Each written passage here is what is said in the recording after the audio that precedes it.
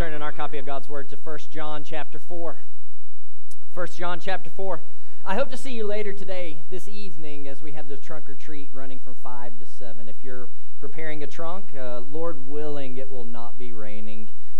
If it is, and I think most of you know we'll be moving inside for that time, but that is from 5 to 7 this evening. We hope families from the communities come in and that we can just love them well and enjoy this time together as a church family also. So from 5 to 7 this evening, I hope to see you right up here. 1 John chapter 4. I want us to begin reading at verse 19 this morning, and we'll run all the way through chapter 5, verse 5. This is what John writes. We love because he first loved us. If anyone says, I love God and hates his brother, he is a liar. For he who does not love his brother whom he has seen cannot love God whom he has not seen. And this commandment we have from him: whoever loves God must also love his brother. Everyone who believes that Jesus is the Christ has been born of God, and everyone who loves the Father loves whoever has been born of him. By this we know that we love the children of God, when we love God and obey his commandments. For this is the love of God, that we keep his commandments, and his commandments are not burdensome. For everyone who has been born of God overcomes the world, and this is the victory that has overcome the world, our faith. Who is it that overcomes the world except the one who believes that Jesus is the Son of God? Let's pray. Father, this is your word, and as such, we need to hear, we need to believe, and we need to obey. So, Lord, I pray that you would meet us where we are this morning. If we are in our hurts and our pains, meet us in comfort and in peace. If we are in the joys, even through the midst of a fallen world, Lord, I pray that that joy would continue and we would see the goodness of Christ. Whether we are in the valley or lie down in green pastures, I pray that, Lord, we would see that you are God, that you are good, that Jesus is our Savior and our King, our rescuer. Lord, we know that he is better than we think he is, that your love is deeper than we can imagine, that your grace extends today and tomorrow and for all eternity. He is the Savior that we need and the Savior that you have given. And so, Lord, if there are any here this morning who have not seen him and trusted in him for their salvation, may today be that day where you do the miracle of saving a sinner and making them righteous, of taking one who was an enemy and making them a son or a daughter. Lord, you alone can do this. It doesn't come from right song choices, right notes played, right words said in a sermon. It comes by your Spirit working through your word. So, Lord, set our eyes on the King this morning, we pray. He is who we need. In Jesus' name we ask these things. Amen. John has been writing to us who believe, and his purpose for writing, according to chapter 5, verse 13, is this: that we may know that we have eternal life. And so what he's done throughout this letter, and you've probably noticed, is he set before us the marks of the authentic believer so that we can look at our lives and we can judge by these marks. Do we have them? Is our life characterized by the things that John sets forth in this letter? Is our faith real? And as we're seeing the marks of authentic faith, not only are we to know that we are God's people, but we're encouraged and cemented in the fact that we have eternal life. But on the flip side of that, if you're listening to this and you've kind of noticed in yourself, you know what, this doesn't describe me. This isn't what my life is like. then what this is a call to is for you to see your need of Christ, cast yourself on his mercy, turn from your sin, and trust that Jesus alone can save you. That if you don't see the marks that John has set forth, go to Christ as Savior, and he will save you, and he will make you new. Here's the truth. Churches are full of people who don't know the Lord, who've never trusted in him. That in our midst, even today, are those people who know Christ and are saved by Christ, but also there are those who don't know him. It doesn't matter if you just got here or you've been here years. We know through the Old Testament that this is a truth that happens. John said earlier, many antichrists have come, and they're even teaching in the church things that aren't true of Christ. Their teaching and their life and their belief are at odds with what the apostles taught. In Jude chapter 1, Jude writes and he says, look, certain people have crept into the church unnoticed, who long ago were designated for condemnation. They're ungodly people who pervert the grace of our God into sensuality and deny our only Master and Lord, Jesus Christ. What he's saying is there are people that are in the church, even the early church, whose lives were marked by nothing of the gospel, that they were denying their only Master and Lord, Jesus Christ. In Matthew 18, you have this picture of church discipline, where when someone sins against another person, then that person is supposed to go to the one who sinned against him and seek reconciliation, seek repentance. And if they won't listen to that person, you gather one or two more. You go to the one who sinned and you seek repentance and reconciliation. If they don't listen to that person, you bring them before the entire church. If they don't listen to the entire church, then he says you treat them as an unbeliever. You treat them as a Gentile or a tax collector. If you're a tax collector visiting with us this morning, it's great to have you. Thank you for coming. What's he saying? That in the church there are believers and there are unbelievers, that there are both. You want to know why we preach the gospel every week? Because we want unbelievers to hear how they can be saved. And we want believers to remember it's not of you, it's of Jesus, that he is our Savior, he is our King, he is the one who gets all glory and honor and praise. So John's given us these tests throughout this letter, but every test has essentially fallen under one of three categories. We haven't really talked about this part, but I want to just throw this out to you. You will know someone is a Christian by what they believe. That's one of the categories of tests that John uses. Secondly, you will know someone is a Christian through their obedience to Christ. And lastly, you will know someone is a Christian by whether they love the brothers, whether they love the church. And what John's going to do today is he's going to show us that these aren't three separate strands that, oh, I've got this one, I'm good. I've got this one, I'm good. No, they work together, that they are three cords of one rope. So in chapter 4, verse 20, he says this, if anyone says, I love God and hates his brother, he's a liar. For he who does not love his brother whom he has seen cannot love God whom he has not seen. And then notice what he does. He says, this commandment we have from him. Whoever loves God must also love his brother. So the question here wouldn't simply be, are you loving your brother, but are you obeying God's command? So you see how those two, obedience to commands, loving one another, they are tied together. So the question here would simply be, are you loving your brother? Are you obeying this command? Notice how he says it. If you claim to love God but hate your brother. Now, we haven't pointed this out.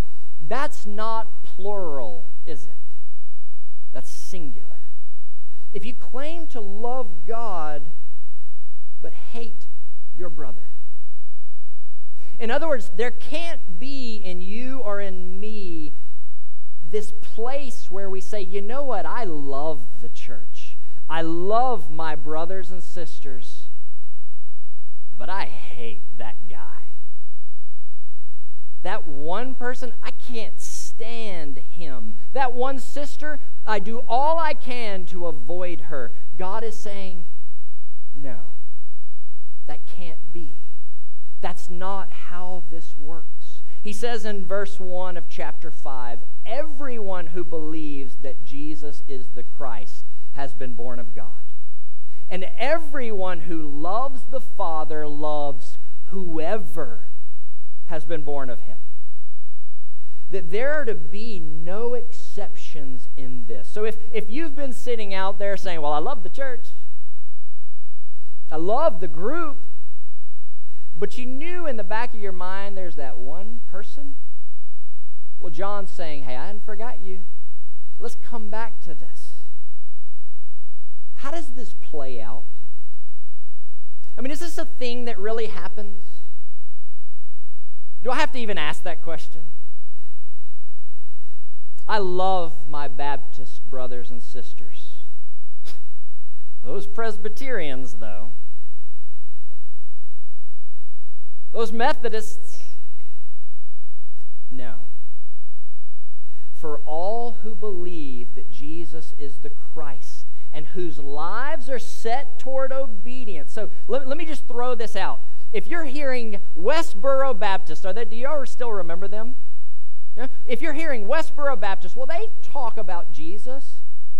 I'm not talking about them. Here's why.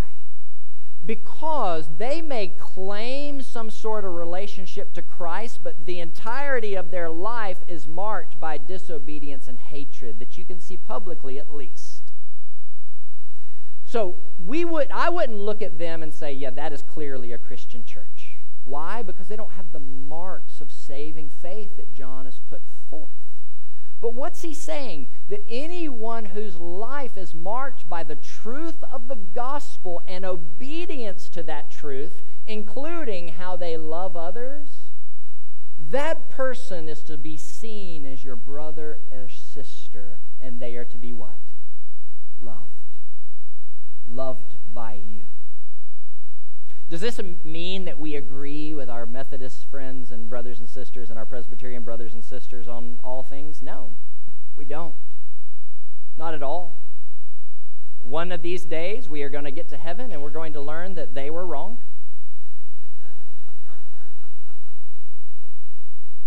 Or we were. Right? You think you got it all figured out? If you do, then I'm going to give you the book of Revelation and you can preach it. Right? No. We don't have it all figured out. We don't. We're going to get to heaven and Jesus is going to say, hey, you remember that thing? We're going to say, I thought you meant this. No, I meant something else. Do you love your Presbyterian brothers and sisters? I hope so. Do you love your Methodist? This could go past those two, right? I just don't feel the need to claim them all. Do you love them? Do you want good for them? You know what I would love? I want revival to come in this city. And if it happens at UMC, praise God. If it happens at Fairview, praise God. If it happens at Main Street, praise God. If it happens here, praise God. Because we want God glorified through his Son, Jesus Christ. If we claim Jesus is the Christ, and if they claim Jesus is the Christ, and if that evidence is there that they've been born again, then we see them as brothers and sisters, and we love them as brothers and sisters. If it's not there, then we don't see them as brothers and sisters, and what do we do to them? We love them. And we hope they come to faith in Christ. But what about here? It's a little more close to home, right? If there is hatred in you for anyone here, and by hatred, let's clarify. The Bible doesn't talk about love and then slightly less than love working its way down to indifference and then down to hatred. That's not how it treats this. It says you either love someone, and when it talks about love, it's this agape love, this active, sacrificial, obvious love. It's not sentimentality that your life is focused on, well, I feel great feelings to that person. That's tough. It is an obvious, active, servant-hearted, need-seeking love. And then anything less than that, the Bible calls what? Hatred. If there is someone here that you just don't love, you don't want their good, wouldn't be willing to work toward it, then we need to repent of that. That's sin. It's rebellion. Let's recognize what the Lord is saying that can't be in the Christian. And then let's pursue love of one another, not sentimentality, but an active, serving love that pursues the good of one another. As verse 2 says, by this we know that we love the children of God when we love God and obey His commandments. For this is the love of God, that we keep His commandments. And His commandments are not burdensome.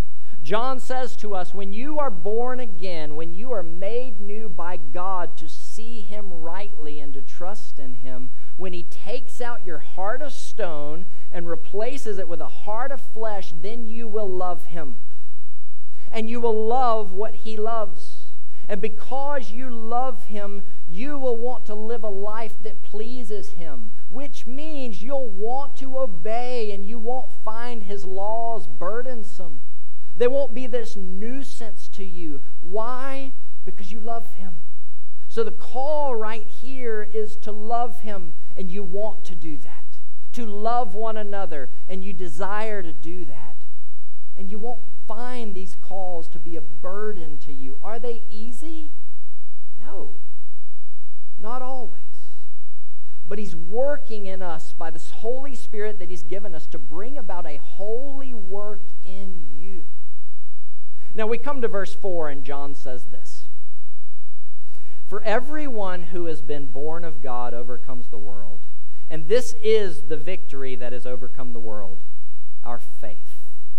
Who is it that overcomes the world except the one who believes that Jesus is the Son of God? I want to acknowledge something. 1 John is a hard book. Have you noticed? It is repetitive. There is this, what we've talked about, the spiral staircase, and the spiral staircase is difficult. And so I want to acknowledge that. I want to thank you guys for pushing through it with me, where some of you, I know you feel like, man, we've talked about this. We've done this. If you talk about love one more time, I'm going to kill you. That sort of thing, right? You need it the most. But we're coming to the end. And John's telling us something, and it's important. He's telling us something he wants us to know, and more importantly, that the Lord wants us to know. As you've heard this book, and as you've read this book, John has described for you how to know if you've been born of God. Does it show in what you believe? Does it show in how you obey? Does it show in how you love? And when you come to that place where you can examine your life and your heart and your soul, and you say, yes, I see that fruit in my life, I see that I've been born of God, then John is saying this, you know that you have eternal life. And then he says this to us. And only then does he say this to us. Understand this.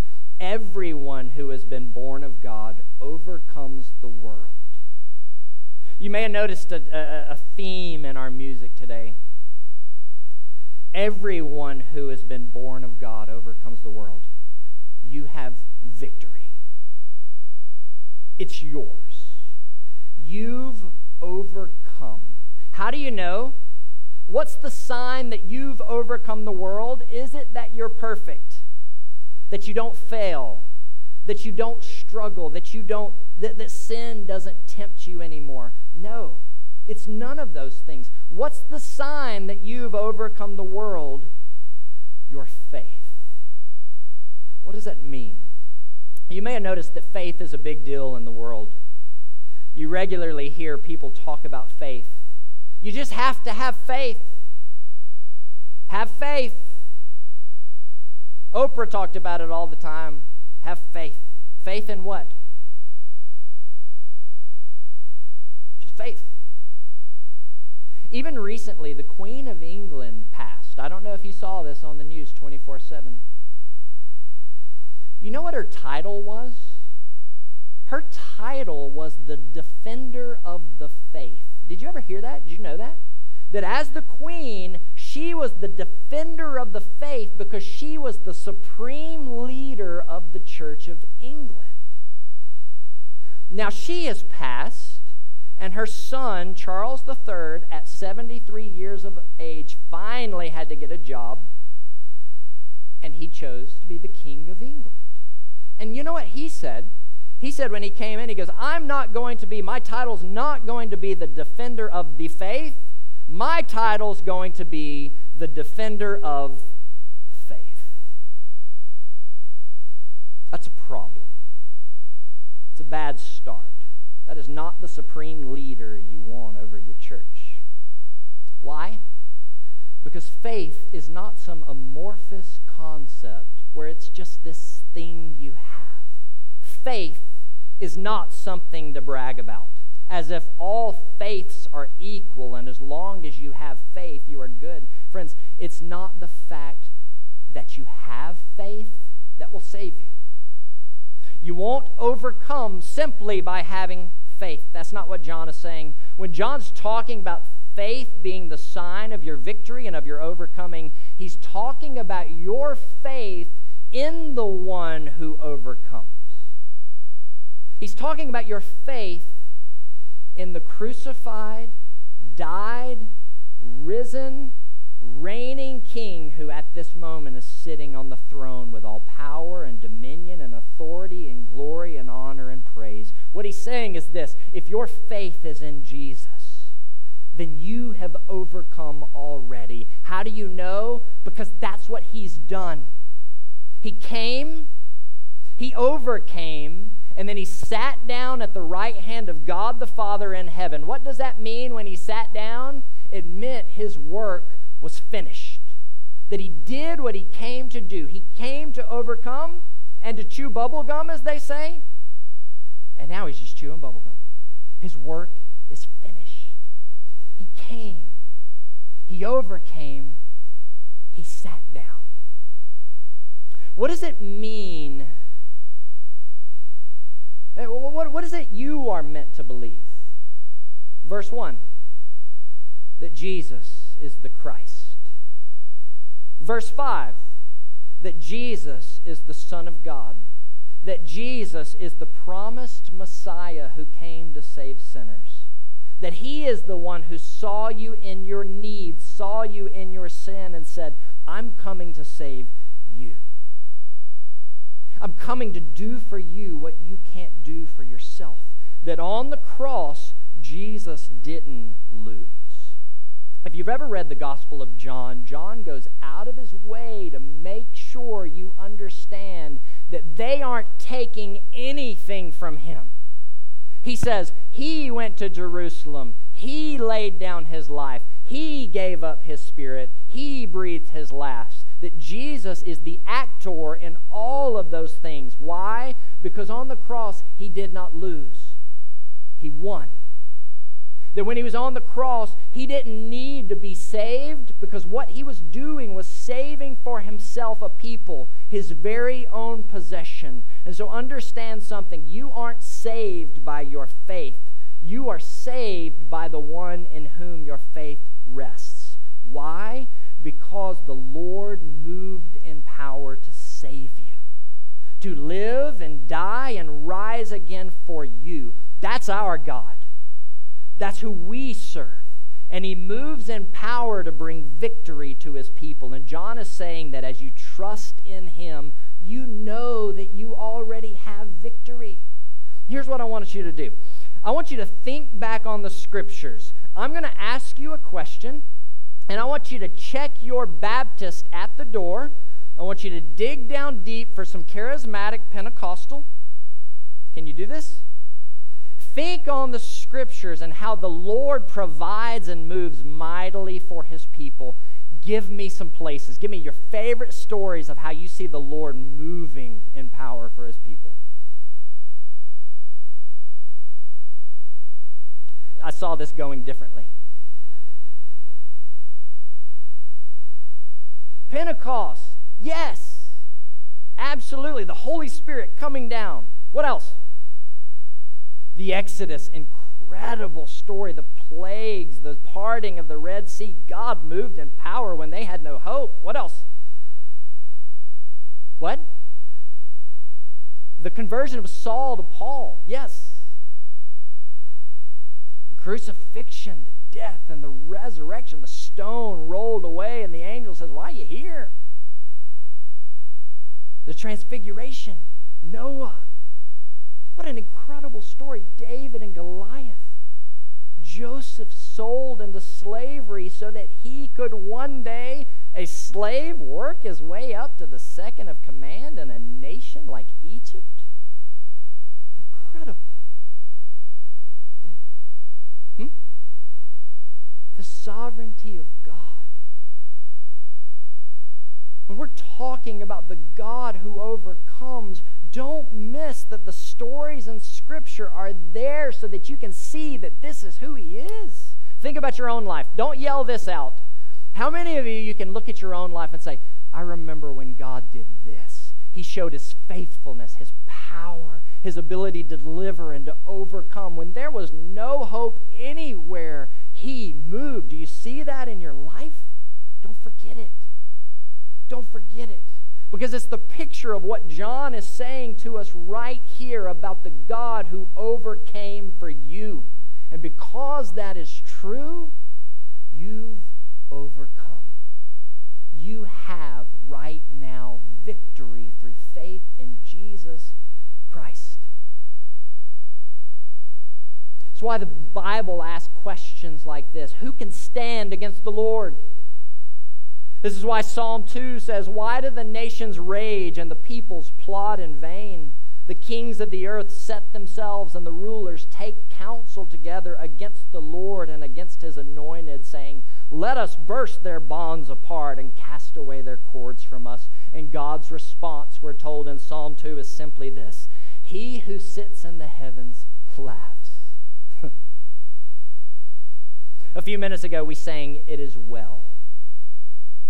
It is well with my soul. Do you know the story behind that song? Horatio Spafford was a 19th century lawyer and a Presbyterian elder in Chicago. He was a fairly wealthy man.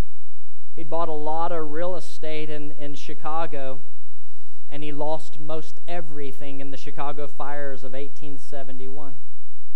Within a couple of years, they were going to go to England to see their friend D.L. Moody preach.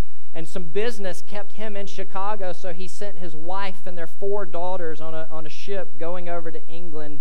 Well, en route, that ship was hit by an iron sailing vessel, and 226 people aboard died, including his 4 daughters, Annie, age 12, Maggie, age 7, Bessie, age 4, and their 18-month-old daughter.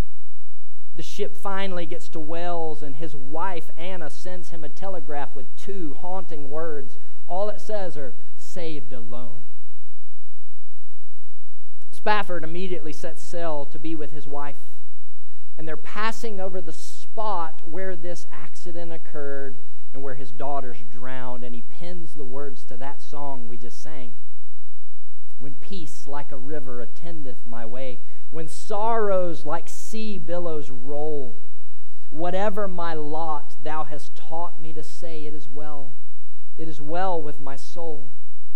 Though Satan should buffet, though trials should come, let this blessed assurance control that Christ has regarded my helpless estate and has shed His own blood for my soul.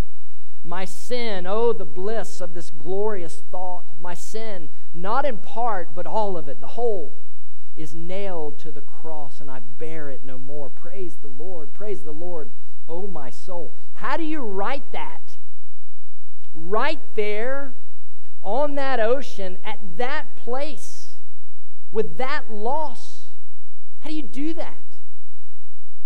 Because he knew what was true, that Christ had overcome for him. That through faith in Jesus, his soul was right with God and his victory was his. He knew it. And though he longed for the day when his faith would be sight, he knew it to be true. Let's be honest. In this life, it does not always, doesn't even usually look like victory. It's rarely obvious that we have overcome. We walk by faith, don't we? But here's what I want you to see. If you would be willing, let's turn over to Revelation. It's just literally a few pages to your right. Revelation. And I want us to read through chapter 5 together.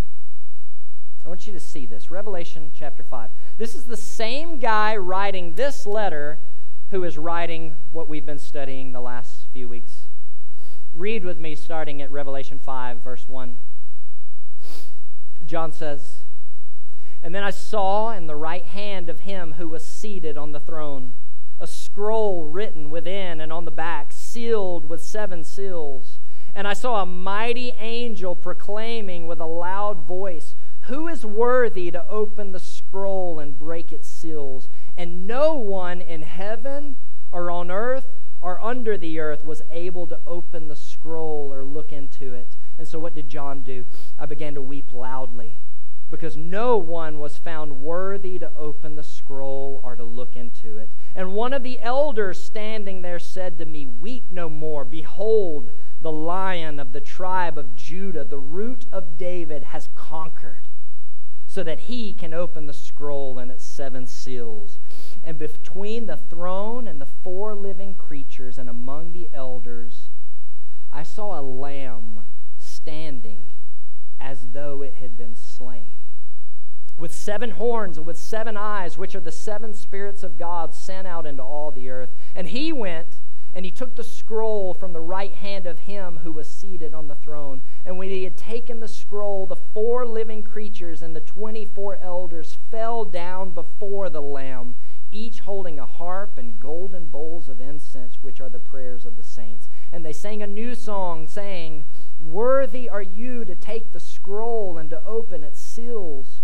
For you were slain, and by your blood you ransomed people for God from every tribe and tongue and nation. And you made them a kingdom and priests to our God, and they shall reign on the earth.'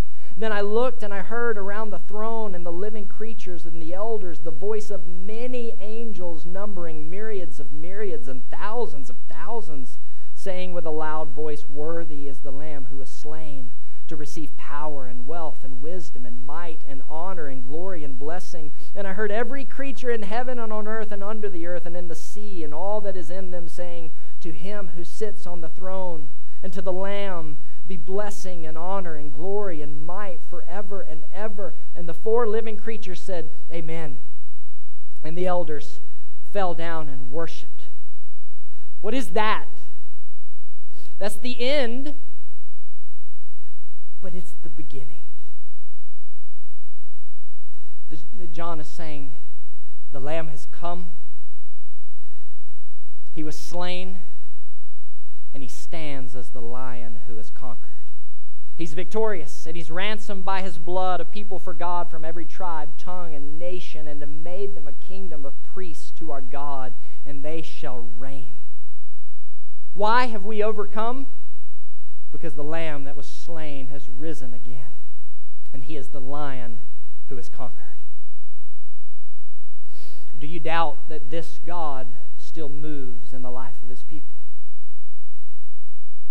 Do you doubt that this is the God who overcame for you, who has brought and bought and purchased by his own blood victory for you? Do you doubt you can trust him? Oh, he's worthy. He's worthy. I want to fill you in on a story that I've told you a few times, but there's a new chapter that's been written on it. It's a new chapter, but it's an old chapter written before the foundation of the world. I just didn't know it yet. You guys have been hearing about my brother, about praying for him for months, how he was in Seattle, wealthy, good life, got sick and has had to sell pretty much everything and had to move across the country so that he could be in a hospital. He was sick enough, we thought he was going to die, and we've been praying for his salvation for decades. And so he sold all he had. He got his family, and they moved across the country to Cleveland so that he could be in the Cleveland hospital there, and we've been praying and praying and praying. And yet last week he was able to come into Columbus, and we sat behind the Malco Theater. And for the first time ever that I remember, as we're talking through things of God and the gospel, he's listening. Never had ears to hear before.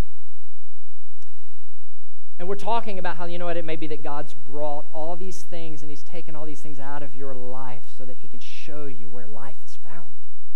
He's taken all the chaos and all the items, all the treasures, all the trinkets, and that it just may be, and finally he's at a place where he's thinking it just may be that this sickness and the loss and the leaving is not God's destroying him, it's actually God's saving him.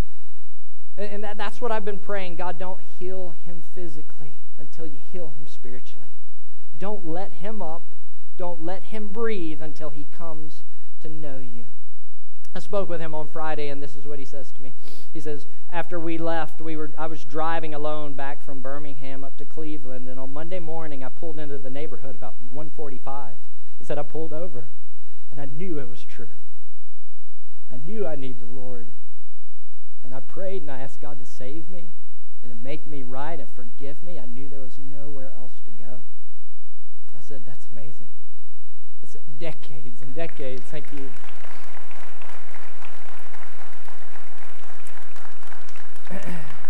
So thank you for your prayers. God moves for his people. God overcomes for his people. He went to the hospital on Thursday. He said, I'm feeling much better. And the doctors say, it's gone. I'm Baptist. I'm not charismatic. I don't know how to tell you that. But they said the sarcoidosis that doesn't just go away just went away. What do you do with that? What do you want to do? This is your victory, your faith. This is you who've overcome, the Lamb who was slain and the Lion who roars now. We must end. Is your faith in Christ? Is your hope in Christ? Is your life being found in Christ? Do you know him as King, as Conqueror, as Father? Is your faith showing in obedience? Is it showing in love of your brothers and sisters? What is it to which the Lord is calling you today? He's a good God. Trust in him and obey. Whatever it is he's calling you to, listen. I'll be right down here. If I can be of assistance, come on down and we will pray together. But let's go to the Lord in obedience and in faith. Let's pray. Father, we thank you for your goodness. We claim, where else are we going to go? You alone have the gift of life. And Lord, we want life. We want life that Jesus talks about, this eternal life, this abundant life. So where our eyes are set on this world, take them off. Where our hope is set in this world, take that away. Lord, set our eyes, set our hope on the King and his coming. And we thank you that, Father, through faith, you overcome. And because of that, we have overcome already. Thank you for being our King and our Conqueror. Now lead us to worship, we pray. In Jesus' name.